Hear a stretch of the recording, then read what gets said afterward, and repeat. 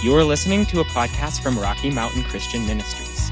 For more information about our church, please visit us at rmcmchurch.org. Idea of the new normal or the believer's new normal, that we've been in this situation where that phrase is being used, and it has been for decades. It's used by politicians, it's used by authorities in different ways to try and get the populace to conform to various different things, whether it's an economic shutdown or, in this case, a disease. That phrase has been used. It's gotten under a lot of our skin as Christians. And so I just felt impressed to come and to talk about that, because we just don't believe that a disease, which is something Jesus died to set us free from, should be allowed to determine our new normal, our life going forward. And when you think about that whole message, and I understand, don't get me wrong, I believe the disease is real. It's really bad for some people. It's not as bad for other people. It's honestly kind of a weird bug. I think there's a real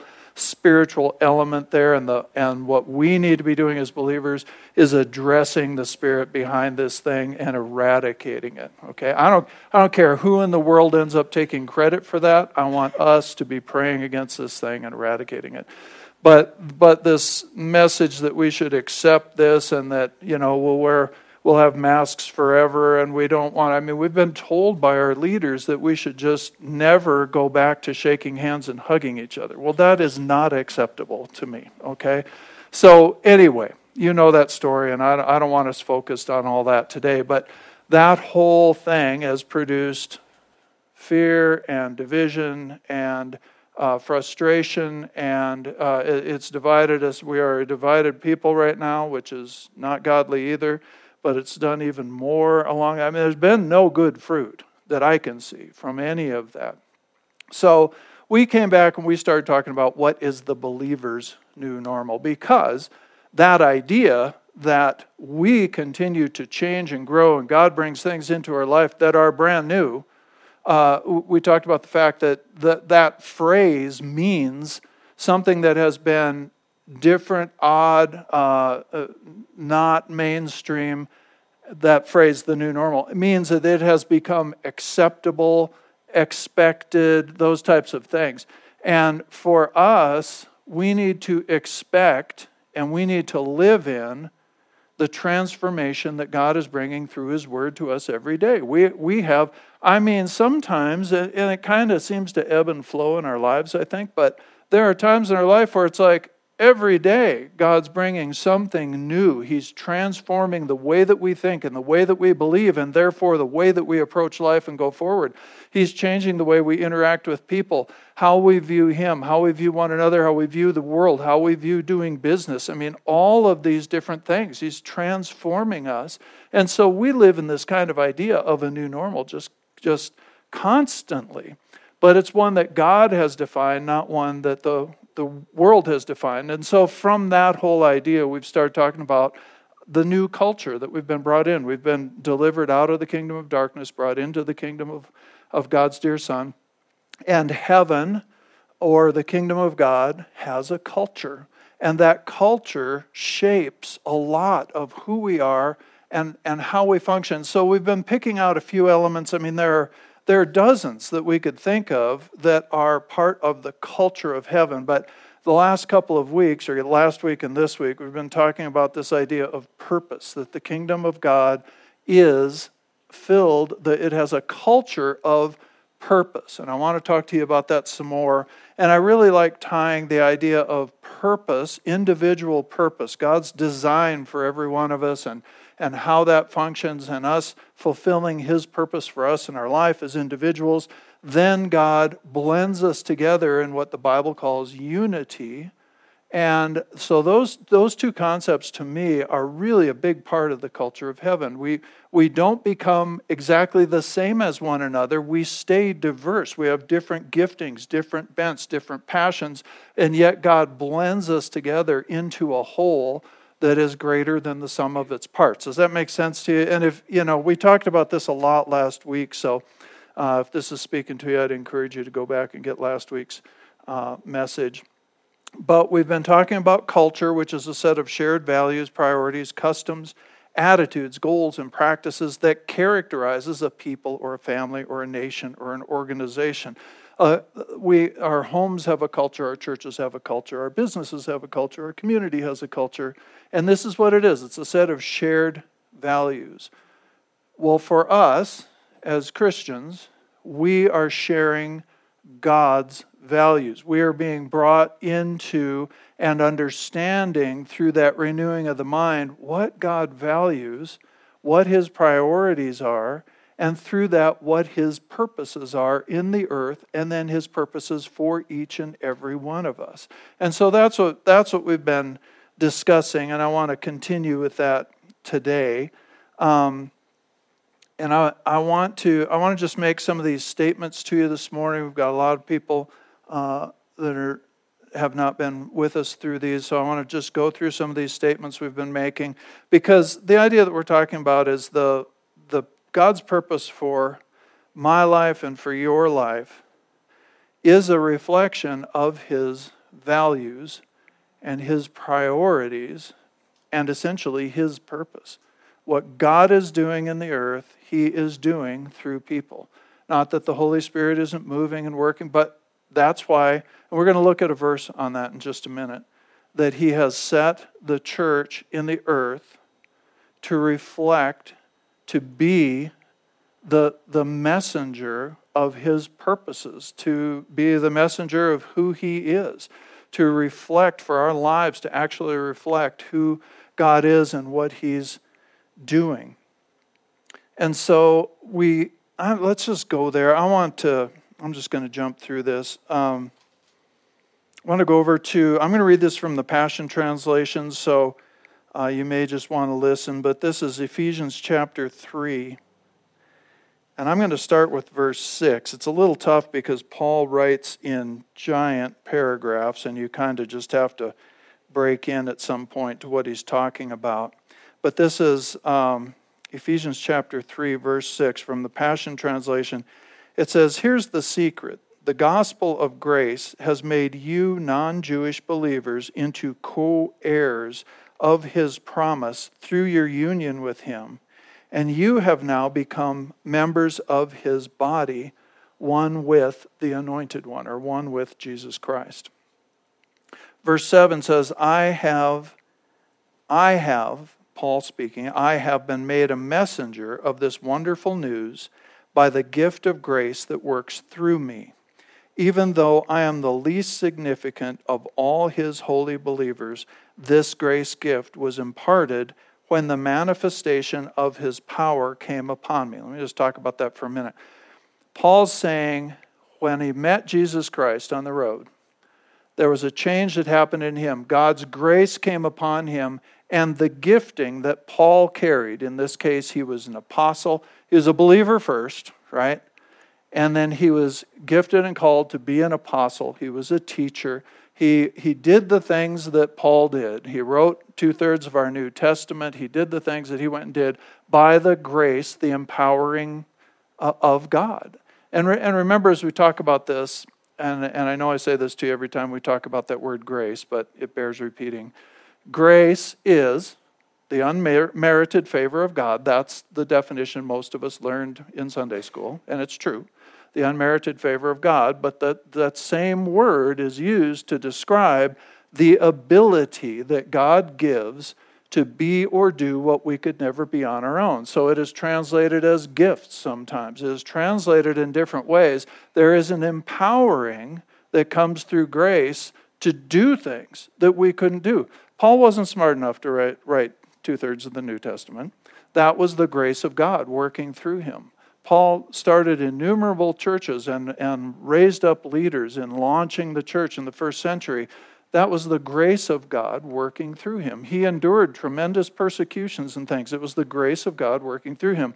That same process works for every one of us. This is how it works. We come to Christ, we come to know Him, and as we come to know Him, He deposits or activates some things in us. He has a purpose for our life. He designed us for that purpose, and He, by His Spirit and His power, activates things in us those gifts that are in us, and I'm not just talking about the 9 gifts of the Spirit or the 5 offices or whatever. All those are valid, but I'm talking about in every one of us, there are gifts, there are graces upon our lives that direct our hearts in a lot of ways toward various things. You are passionate about something that I might be partially passionate about, but not nearly as much as you, because God, that's a part of His purpose for your life. He's giving you this dream, this desire, and He's working that in you, and He has graced you to go out and be a part of His work in the earth to accomplish something. This is how this works. Grace comes upon us, and this is what Paul is talking about. And he says it came through the manifestation of His power that came upon Him. Grace alone empowers me so that I can boldly preach this wonderful message to the non-Jewish people, sharing with them the unfading, inexhaustible riches of Christ, which are beyond comprehension. My passion is to enlighten every person as to this divine mystery. It was hidden for ages past until now and kept a secret in the heart of God, the Creator of all. The purpose, all right, so he's talking about God's purpose. He says the purpose. In fact, a lot of your translations talk in this verse about divine purpose, all right. The purpose of this was to unveil before every throne and rank of angelic orders in the heavenly realm God's full and diverse wisdom revealed through the church. This perfectly wise plan was destined from eternal ages and fulfilled completely in our Lord Jesus Christ. And he goes on. I'd have to just keep reading verse after verse after verse. What Paul is saying is God had a purpose in His heart from the beginning, from before the creation of the earth and Adam and Eve and all of that. God had a purpose in His heart to create mankind, to fulfill something in this earth, to represent Him, to co-labor with Him, to be partners with Him. And that didn't change when man fell. He immediately started to work the plan of salvation so that in this time, in this age, He says through the church, and that doesn't mean, the church is used a couple different ways, that word church in the New Testament. I mean, it is used of local congregations. It is also used of what we call the universal church. It's all believers in every age of all time. This was a part of our role and assignment. It is our role today as the church, all of us.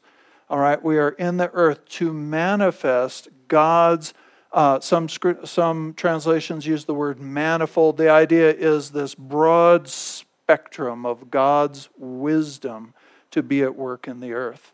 It's through the grace that is upon believers. God wants His wisdom to affect the whole planet, to affect everyone's life. He has a plan for how life works. He wants it to work well for people. He wants people to live in blessing and fulfillment and strength. And He wants to release that.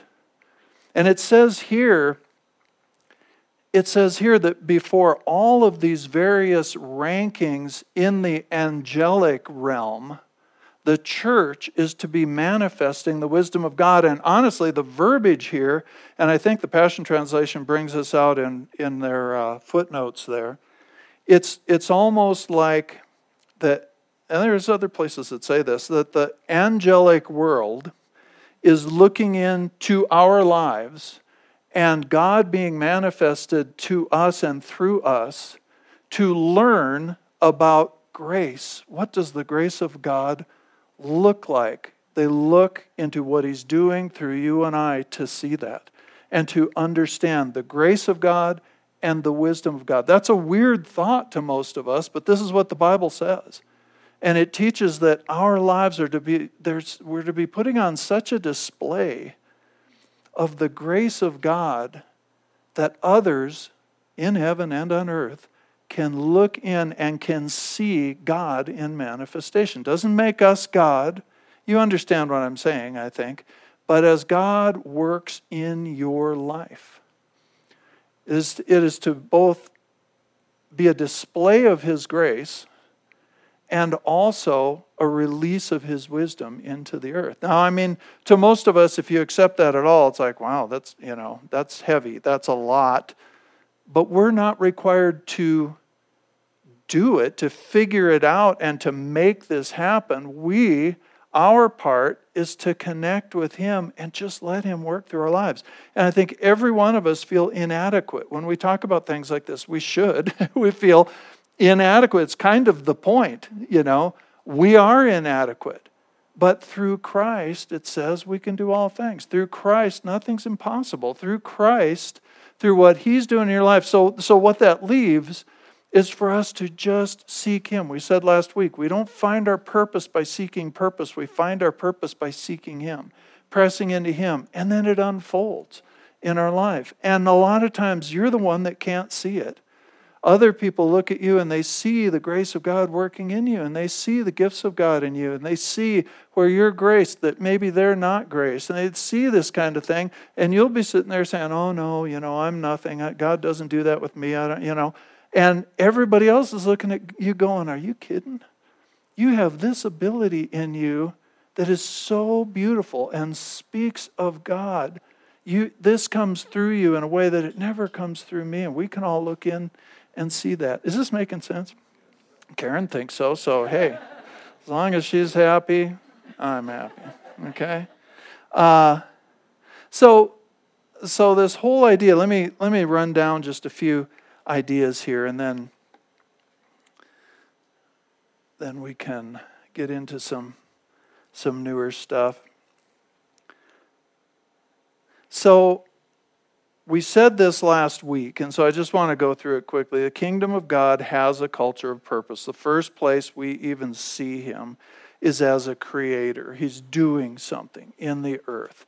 So there is something instilled in people that is a desire to know our purpose and to have a purpose and to know our purpose. That is a normal thing for us. And for us as believers, we need to understand it is found as we press into Jesus Christ. We will never be as fulfilled and satisfied as we can be without discovering what that purpose is and flowing in God's purpose for our life. Again, I see a lot of people get really frustrated with this, and I've spent time frustrated with it in my life because there's a passion in our hearts to know what our purpose is, to know what it is. And we can get really frustrated to not be able to find it out today. We want to know it today. We want to start walking in the fullness of it tomorrow. Right? And so we can get very frustrated with that. And I think it's so important for us to understand that that's just not how it works. And there are things like this, there are a number of things like this in the Scripture that, why do we need to press in to faith in God? Why do we need to do things a certain way? Why doesn't God just do it? Personally, I believe it's because He loves relationship. And He wants the relationship with us. And He wants to walk out His purpose for you throughout your life, with you. He doesn't, it's not just an assignment. It's not just, here, kid, go do this and then get back to me. He wants to be involved every step of the way. And He reveals purpose as He changes character, as He grows character in us, and we are ready to handle more. He reveals more of His purpose. So it just seems to me, and this is just from watching this for a lot of years, that it seems to me that for the most part, God's purpose unfolds more than just being dropped on most of us. Okay? We said last week, and this is just real important, I really want to move forward. Knowing God's purpose for your life, it requires that you understand that you were not an accident. I think that is such an important idea. So many people right now are taught they're just an accident, they're just an animal like any other animal. There's no eternity, there's no purpose, and And that is causing so much of the upheaval in our society. It's causing so much aimlessness, hopelessness. I believe the increase in suicide, things like that, have come from this whole issue. So I'm just going to go ahead and go forward. There were a number of really good verses we looked at last week, and you can pick that up. But I do want to get into the rest of this. So these are things that knowing your divine purpose, these are things that it will produce in you. Knowing your divine purpose will tell you a lot about who you are and why you're here. People need to know why they're here. And as God unfolds those graces in you and that purpose, you'll learn a lot about who you are. What did God design you for? You have been designed on the inside and on the outside. And you have been brought into the earth at this time for a part of God's purpose. You don't have to be everything to everybody. People that don't know who they are really struggle usually with trying to please people, with trying to be like something that they're not, but maybe they admire. Where we really start to see things work well is when everybody can just settle into, this is who God has created me to be, and I'm going to go for it 100%. This over here is a beautiful thing and a part of God's plan, but it's not what He has called me or designed me to do, so somebody else fits into that slot and that category. And we can start to really appreciate the things in other people that are different from us. Rather than all trying to be the same, all trying to have the same desires, look the same, sound the same, do things the same. Rather than that, we start to see this beautiful tapestry that God creates. And to me, again, this is a lot of what the church is. It's God blending together a diverse group of people that He made diverse. He gave different gifts to different ones throughout the body of Christ.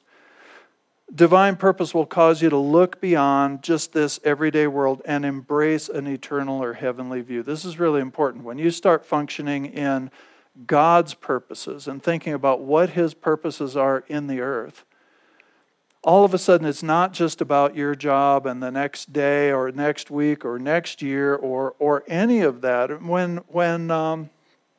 When difficult things happen, when we lose somebody close to us or things don't go the way we want, we can realize that there's something beyond what we're living through right now. All right, there's a divine plan and a divine purpose. And I'm not saying that all the things that happen on earth are God's doing. I don't believe that. You guys that come here know we don't believe that. I'm saying that we can always lift up our eyes when things are hard. We can lift up our eyes and realize we have a divine purpose. God has a divine purpose for us. There is a place for us to look, a place for us to go. There is something for us to focus on besides just what's going on this week. Because sometimes just what's going on this week really stinks. And if you get mired down in that, then you're going to spend all of your energy just trying to deal with that instead of keeping your eyes lifted up and moving forward. All right, knowing divine purpose creates a sense of accountability to God in life. Again, this is just so important. Knowing that you have a divine purpose means you will also have accountability to God because you were designed for it, you were placed in it, you're graced for it. He will reveal it to you over time, but you always get the choice, and I always get the choice, to accept it or reject it, to walk in His purpose or not walk in His purpose. He doesn't violate free will with the fact that He set all this up for us and created us with a purpose. So there is accountability over what we do with our lives. There is a purpose for your life. There is a design. You are made to meet and to do a certain set of things in this earth. And I believe we will be accountable for that. And I think that's so important as to the way we live our lives. Keeps us out of just self-centeredness, keeps us walking in the right place because we know that there is one day where we are going to give an account of our life. All right, does that make sense? Okay. And then divine purpose is the seed bed for vision. I really don't have time to get into a lot of this morning, but we talk a lot about vision. What's your vision for life? Well, until you know, until you have an idea of what God's purpose is for you, there's no place for vision to go. The scripture says that people that have no vision, no understanding, it's like the framework that gets God's purpose done. It's the steps to move forward. It's what God's putting in your heart. And the scripture says that people that don't have that, it says they perish, but that word perish really is a picture of water being poured on the ground and just going everywhere. There's no channel for it to flow in. There's no direction to it. When we don't have vision, we don't have direction in our life. Vision comes out of knowing God and knowing what His purpose is. And again, I feel like I'm kind of hitting around this. To a big degree, the way that you figure out what God's purpose is for your life is through the desires of your heart. It says that He will give us, as we seek Him, He will give us the desires of our heart. So I'm not talking about just every whim and desire that comes into your head. We can all get messed up with that. But I'm talking about those things that God plants in your heart that align with His values and His priorities. But you have this passion about it. Sometimes it's almost an unexplainable passion about it. For me personally, a big part of that in my life has been the Word of God and ministering the Word of God.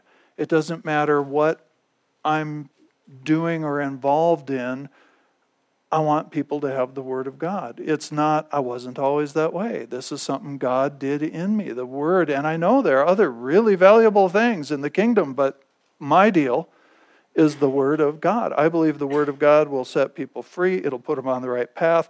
It'll bring blessing into their life. The promises will be manifested in their life. You feed on God through His Word. I mean, to me, it's all about the Word. You get Karen talking, you'd think it was all about worship. Two really important things. You get other people talking, it's about prayer. All of those are true. They're all true. But God puts a certain passion in your life, and that is what He wants to manifest through you into the earth. That's what He wants the angels to see in you. Okay? Some of us see angels all the time, and that's, So vision really flows out of knowing what His purpose is. Divine purpose gives meaning to life. It creates significance that's free just from, when you have a sense of significance because you know God has a purpose for your life, then you're no longer dependent on the opinions of people. And, what mom thinks you should give your life to, what other people think about you. A lot of when you're walking in God's purpose, a lot of people aren't going to like it. Oh, well, that's not who you're going to stand and give account to at the end of your life. But there's a significance to what you're doing. And let me say this isn't just about, we talk about divine purpose. We talk about this. I think I said this last week. We tend to think of big spiritual things. We think of leading a revival. We think of, teaching the Bible. We think of getting loads of people saved. All that's true. But His purpose and His design for you also needs to manifest itself in everyday life, in the things of everyday life. I think I said this last week that, the righteousness of God in Christ, which is who you are, needs to mow the lawn, needs to move snow in the winter, needs to treat your neighbors well, needs to live an honorable life, needs to run your business in an honorable way. I mean, all of these things are manifestations of God's design and purpose for you. He manifests Himself. People can see what it means to be an honest person as they look at you. That's all a part of God's purpose working in your life. So this is very practical. It's not just, sometimes we want to relegate this to what we consider big spiritual things, but we need to have those heaven-centered priorities in every area of our life. Does this make sense to you? All right. So this came to me this way for this particular teaching. And I'm just going to lay this out to you because I do want to talk for a couple minutes about unity. It's the believer's primary purpose is to know God. Philippians chapter 3 tells us that. Most of you know this verse. It's Philippians 3:10 from the Amplified Bible. It says, "For my determined purpose is that I may know him, that I may progressively become more deeply and intimately acquainted with him, perceiving and recognizing and understanding the wonders of his person more strongly and clearly, and that I may in that same way come to know the power outflowing from his resurrection." And it goes on. But our primary purpose is to know God and then to reflect God in this earth, to manifest the Lord and what he's doing in us in this earth. And so to me, it kind of came to me as that, if we focus in on that one purpose, if we make that our single goal, know him intimately, do the things required, give the time required to knowing him intimately, then out of that we discover who we are and what he's designed us for. And from that process, we grow into kind of the second part of this. We live life as a worshiper. All right? And that doesn't just mean that we communicate or express our adoration for God. We do that in worship. But a worshiper is a person who the reverence that they hold in their hearts for God directs every part of their life. They live life differently because of their reverence for God. That's the life of a worshiper. It becomes a life that's lived to please God. Not just to raw obey God, but to live a life that is pleasing to God. That's the life of a worshiper. The life of a worshiper is something where my reverence for him absolutely determines how I treat my wife, how I raise my children, how I interact in the community, because I am a worshiper, because God is number one in my life. Does that make sense to you? You do that, and this, as we live as the result of living as a worshiper, is that we carry out his purpose, that we do things differently on a daily basis. Does this make sense to you? God showed me this years and years and years ago when I was a pretty young believer. I was working in a bicycle shop at the time, and he showed me this whole thing about the relationship with him, the knowing him intimately. He showed me that as like the hub of a wheel. And the spokes that went out from that hub were, prayer and time in the Word and worship and church and all these different things that were manifested out of the fact that the core of my life was one of knowing God. That was the purpose of my life, just to know him. And then he showed that whole wheel, and he said, then the things that result from that, the way that you live differently, the ministry that happens, the things that result from that, that's where the rubber meets the road. You go out there and you do your job differently because of these things. But it went that direction. The core was not doing the do's and don'ting the don'ts. The core was seeking to know him, just seeking to know him. If you'll make that the core, you will live life as a worshiper. Things will go the right direction. And then where the rubber meets the road in your life, things going good and things going bad, you will deal with it in a steady, strong way, because the core of knowing him is producing that. Let me read one more verse here, and then we've got just a few minutes more. Ecclesiastes, I love this. Chapter 12, verse 13. This is at the very end of the book. And through the whole book, Solomon struggled with purpose, and he struggled with meaning. What's the meaning of life? And he tried to find it in every possible thing. He looked at everything, trying to find significance and meaning for life. And he comes down through all of this, and at the very end of the book, He says, all has been heard. The end of the matter is fear God. And he really brought it down to that. The end of the matter, the whole end of the matter is fear God. Revere and worship him, knowing that he is. That's a good enough reason to revere and worship him, because we know that he is. And keep his commandments, for this is the whole of man, the full original purpose of his creation, the object of God's providence. That means everything that God has provided for you, the object of it is to know him and to revere him. This is the root of character. Fearing God, just revering God, is the root of character. The foundation of all happiness. We had, I never really liked the word happiness because I think we're given something better than that in joy. But it is true that God wants your life to be good. God designed a good life for you. When we had first started the church, we were still over at what was the Holiday Inn then, that little room. And we did a youth meeting.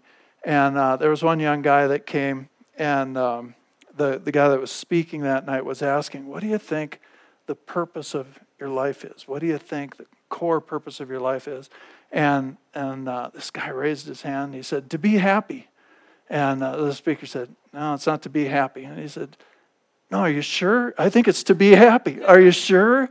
It's got to be happy. I mean, what else would there be? And he was just, and went on to teach about seeking God and representing God and all of that. But it was so funny because he was just really confused by the fact that the whole meaning of life was not for him to be happy. Great kid, grew up to be a really neat guy. But anyway, so the foundation of all happiness, the adjustment to all inharmonious circumstances. How many of you ever have inharmonious circumstances? The adjustment to that is just revering God, living as a worshiper. And this is the whole duty for every man. The whole duty. Focus on knowing him intimately. The rest will come to pass, will work itself out. All right, let me talk to you about unity. We've only got 5 minutes left, but I want to get this in here today. So again, I tie these two together because the way the body of Christ works and the way God works is he creates each of us individually. He gives us these different gifts and different bents and different passions and things like that. And then he miraculously blends us together. And that's what the church is. That's what the body of Christ is. It's all these individual members who are unlike each other that get blended together and function together, each in their diverse role. And it is the love of God that is the cement that keeps us together. It is as God shapes each one of us, we are able to work in our role and our place more and more and more the more we get to know him. And God is glorified through the whole thing. He describes it as a structure that he is building. He describes it as his garden that's under cultivation. He describes us in all these different ways as the body of Christ with all the different members. All right, and so this is a really central idea. So when we talk about unity, because this is a big deal, we hear this a lot. We talk about unity in the body of Christ. All right, unity in the Bible does not mean uniformity. It does not mean we all have the same agenda, the same passions, the same desires, that we look like, we do things alike. It means harmony of diversity. Diverse people brought into harmony. One of the very first things we see in the outpouring of the Holy Spirit in the book of Acts was that people of vastly different backgrounds and even religious ideas were unified by the outpouring of the Holy Spirit. They were given a language that they could speak that actually supersedes our natural language. We could begin to pray in other tongues, all these different things. There's a lot I could say about that. But they were brought together around Christ. They were brought together in Christ. Bible tells us that in Christ there is not Jew nor Greek, male nor female, slave nor free, right? That we are all brought, that addresses ethnicity, it addresses racial issues, it addresses social issues, it addresses religious issues. We all come together in the acceptance of Jesus Christ. So it is a blending together. These people in the book of Acts didn't lose their ethnicity. It didn't change that they were from different nations and spoke different languages, but all of a sudden they were brought together in their acceptance of Jesus Christ as Lord. It was a diverse group of people brought together and brought into harmony and cooperation in the body of Christ. Does that make sense to you? All right? So for a lot of people, and again, we run into this all the time, when they look at the church, all right, whether we're looking at an individual church or whether we're looking at a group of churches, they perceive diversity as division. If we're not all the same, I've had over the years, I've had many people come and say regarding there being more than one church in any community, well, we should just all meet together. We're all Christians. We have different visions. And it's right that we have different visions. We have different styles of worship. And as long as we don't put that above the fact that we are all believers in Jesus Christ, it's fine. There's no problem with it. God is able to use a diversity of churches to reach different groups of people. We have always stood on the fact that as groups of churches, what we need to do is we need to understand that there are absolutes of Scripture. There are things that every believer has to take hold of. Jesus Christ is Lord and Savior, and He is the only way to the Father. The Word of God is the Word of God. The Bible is the Word of God. It is the truth. It is a reflection of the absolutes that God has given us. If we can agree on those two things, then we can have different styles of prayer and of worship and different interiors to the buildings and all that stuff. But a lot of people get so focused, I shouldn't say a lot, but people from time to time get so focused on the fact that, we should all just be the same. We want uniformity. We should all be the same. That would require, we have absolutes that all of us have to adhere to. All right, that's what makes us brothers and sisters in Christ. Beyond that, we have doctrinal, we have discussions. We look at the Bible and we have interpretations of the Scripture. And we have differences of interpretations. And all of us are going to be shown to be wrong in some of our interpretations. I have no doubt. Justin Sturrett, who's probably watching us right now, he and I get along so well. I respect his ministry. He respects my ministry. If he could get out of Canada, he would be here with us. But they've got him locked up again up there. Funny that always happens to you. But he and I, there are some issues that he has a different opinion on. And he has every right to be wrong. I don't have a problem with that. We both know we're going to get our doctrine straightened out. We have no problem over it. We work together really well. We have deductions where we take several verses and we say, well, I think this means this. And we embrace those as a church. But I'm not going to fight with another church in town over an interpretation or a deduction. As long as we're all on board with the essentials, right? With the absolutes, with the core of who Jesus is and what His Word is. The rest of that, and styles. We have styles where you have a different style of worship than some others. We're not going to fight about that. We're going to enjoy that together. And there are churches that are just focused on missions. There are churches that are their primary focus. They all preach the gospel, but their primary focus is missions. Their primary focus might be feeding the poor. Their primary focus might be prayer. Their primary focus might be any number of things. But the core beliefs are the same. We can fellowship together. But so what we do is when we all get together in one place, we respect those differences. As long as they're not heresy, we respect those differences. And we can worship together and we can preach Jesus together. But beyond that, there are other things we won't agree on. I used to meet with a group of pastors weekly to pray together, small group of us. We had different beliefs about the baptism of the Holy Spirit and the gifts of the Spirit and some of that. Didn't bother us at all. We were still able to respect each other's opinions and pray for the community, for people to come to Christ. We prayed over the things that we agreed on. The same thing works within a body. And I know I'm going over time. I'm not even going to look at the clock. The same thing happens within a body. Somebody has a strong passion for the children. Well, work with the children. Somebody else has a strong passion for prayer. Lead a prayer group. Somebody else has a strong passion for the Word. Do a Bible study, right? But flow in and in what God's called you to do, and respect and appreciate the differences, the diversity.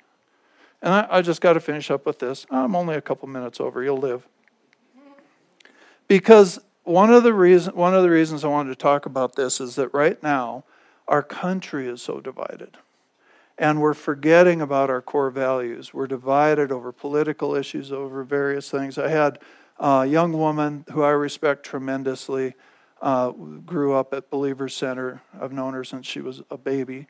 And really, she loves God. And she recently posted a thing in regard to the racial division and all that's going on, the riots and all of that stuff that's going on, the protests and the riots that are going on. And she was saying she was really disappointed in a lot of the leaders that she had known all of her life who weren't out there commenting and making declarations about what was going on and for social justice and for all of that. And I suggested that maybe that's because they've been teaching principles to you all of your life that apply to that. They've been teaching that unity is diversity in harmony, that God is no respecter of persons, that in the body of Christ, race and gender and ethnicity and all the social strata, that all disappears in the body of Christ. We are to come together. We are to respect and honor people who are different than we are. That the color of a person's skin has nothing to do with God's life for them and His love for them and all. We've been teaching this for years. We've been teaching principles like this for years. I'm not saying that we shouldn't address any injustices or things that are going on now. It's just that because it wasn't in the context of what she was passionate about today, she felt like, oh, these people aren't saying anything. We've been saying this all of your life. We've been saying this all of your life. And it's those principles, appreciating diversity, appreciating the differences that we have, that draw people together and really put us on a footing to love one another beyond any of those issues. Obviously, racism is always wrong. Always. Any direction. It's wrong. Gender bias, putting women down, which the church is accused of, is wrong. And the Bible doesn't teach that, and Jesus certainly didn't teach that. All of those things are wrong.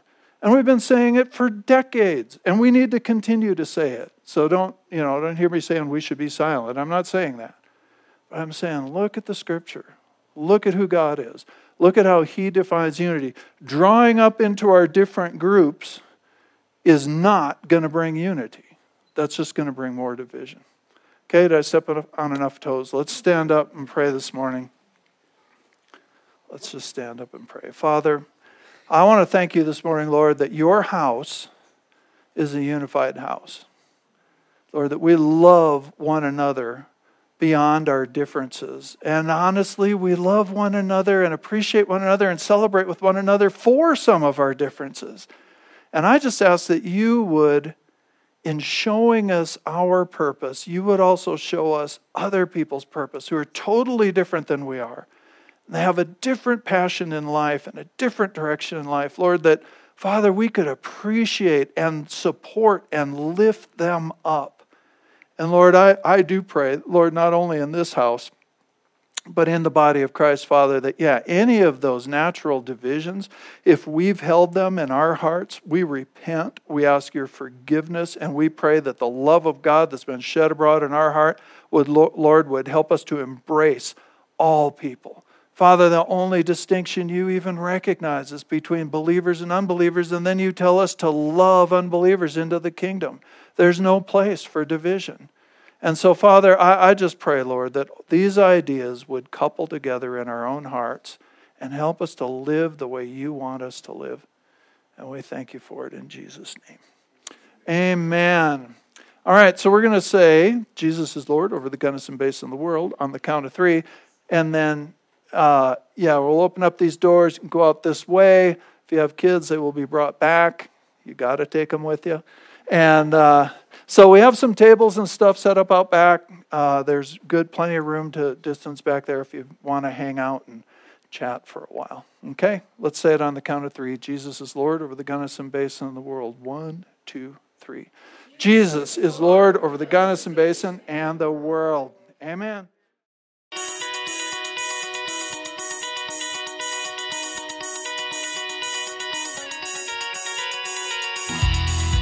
Thank you for listening to this message from Rocky Mountain Christian Ministries in Gunnison, Colorado. We hope you will visit us at rmcmchurch.org, like our Facebook page, or subscribe to our messages on YouTube.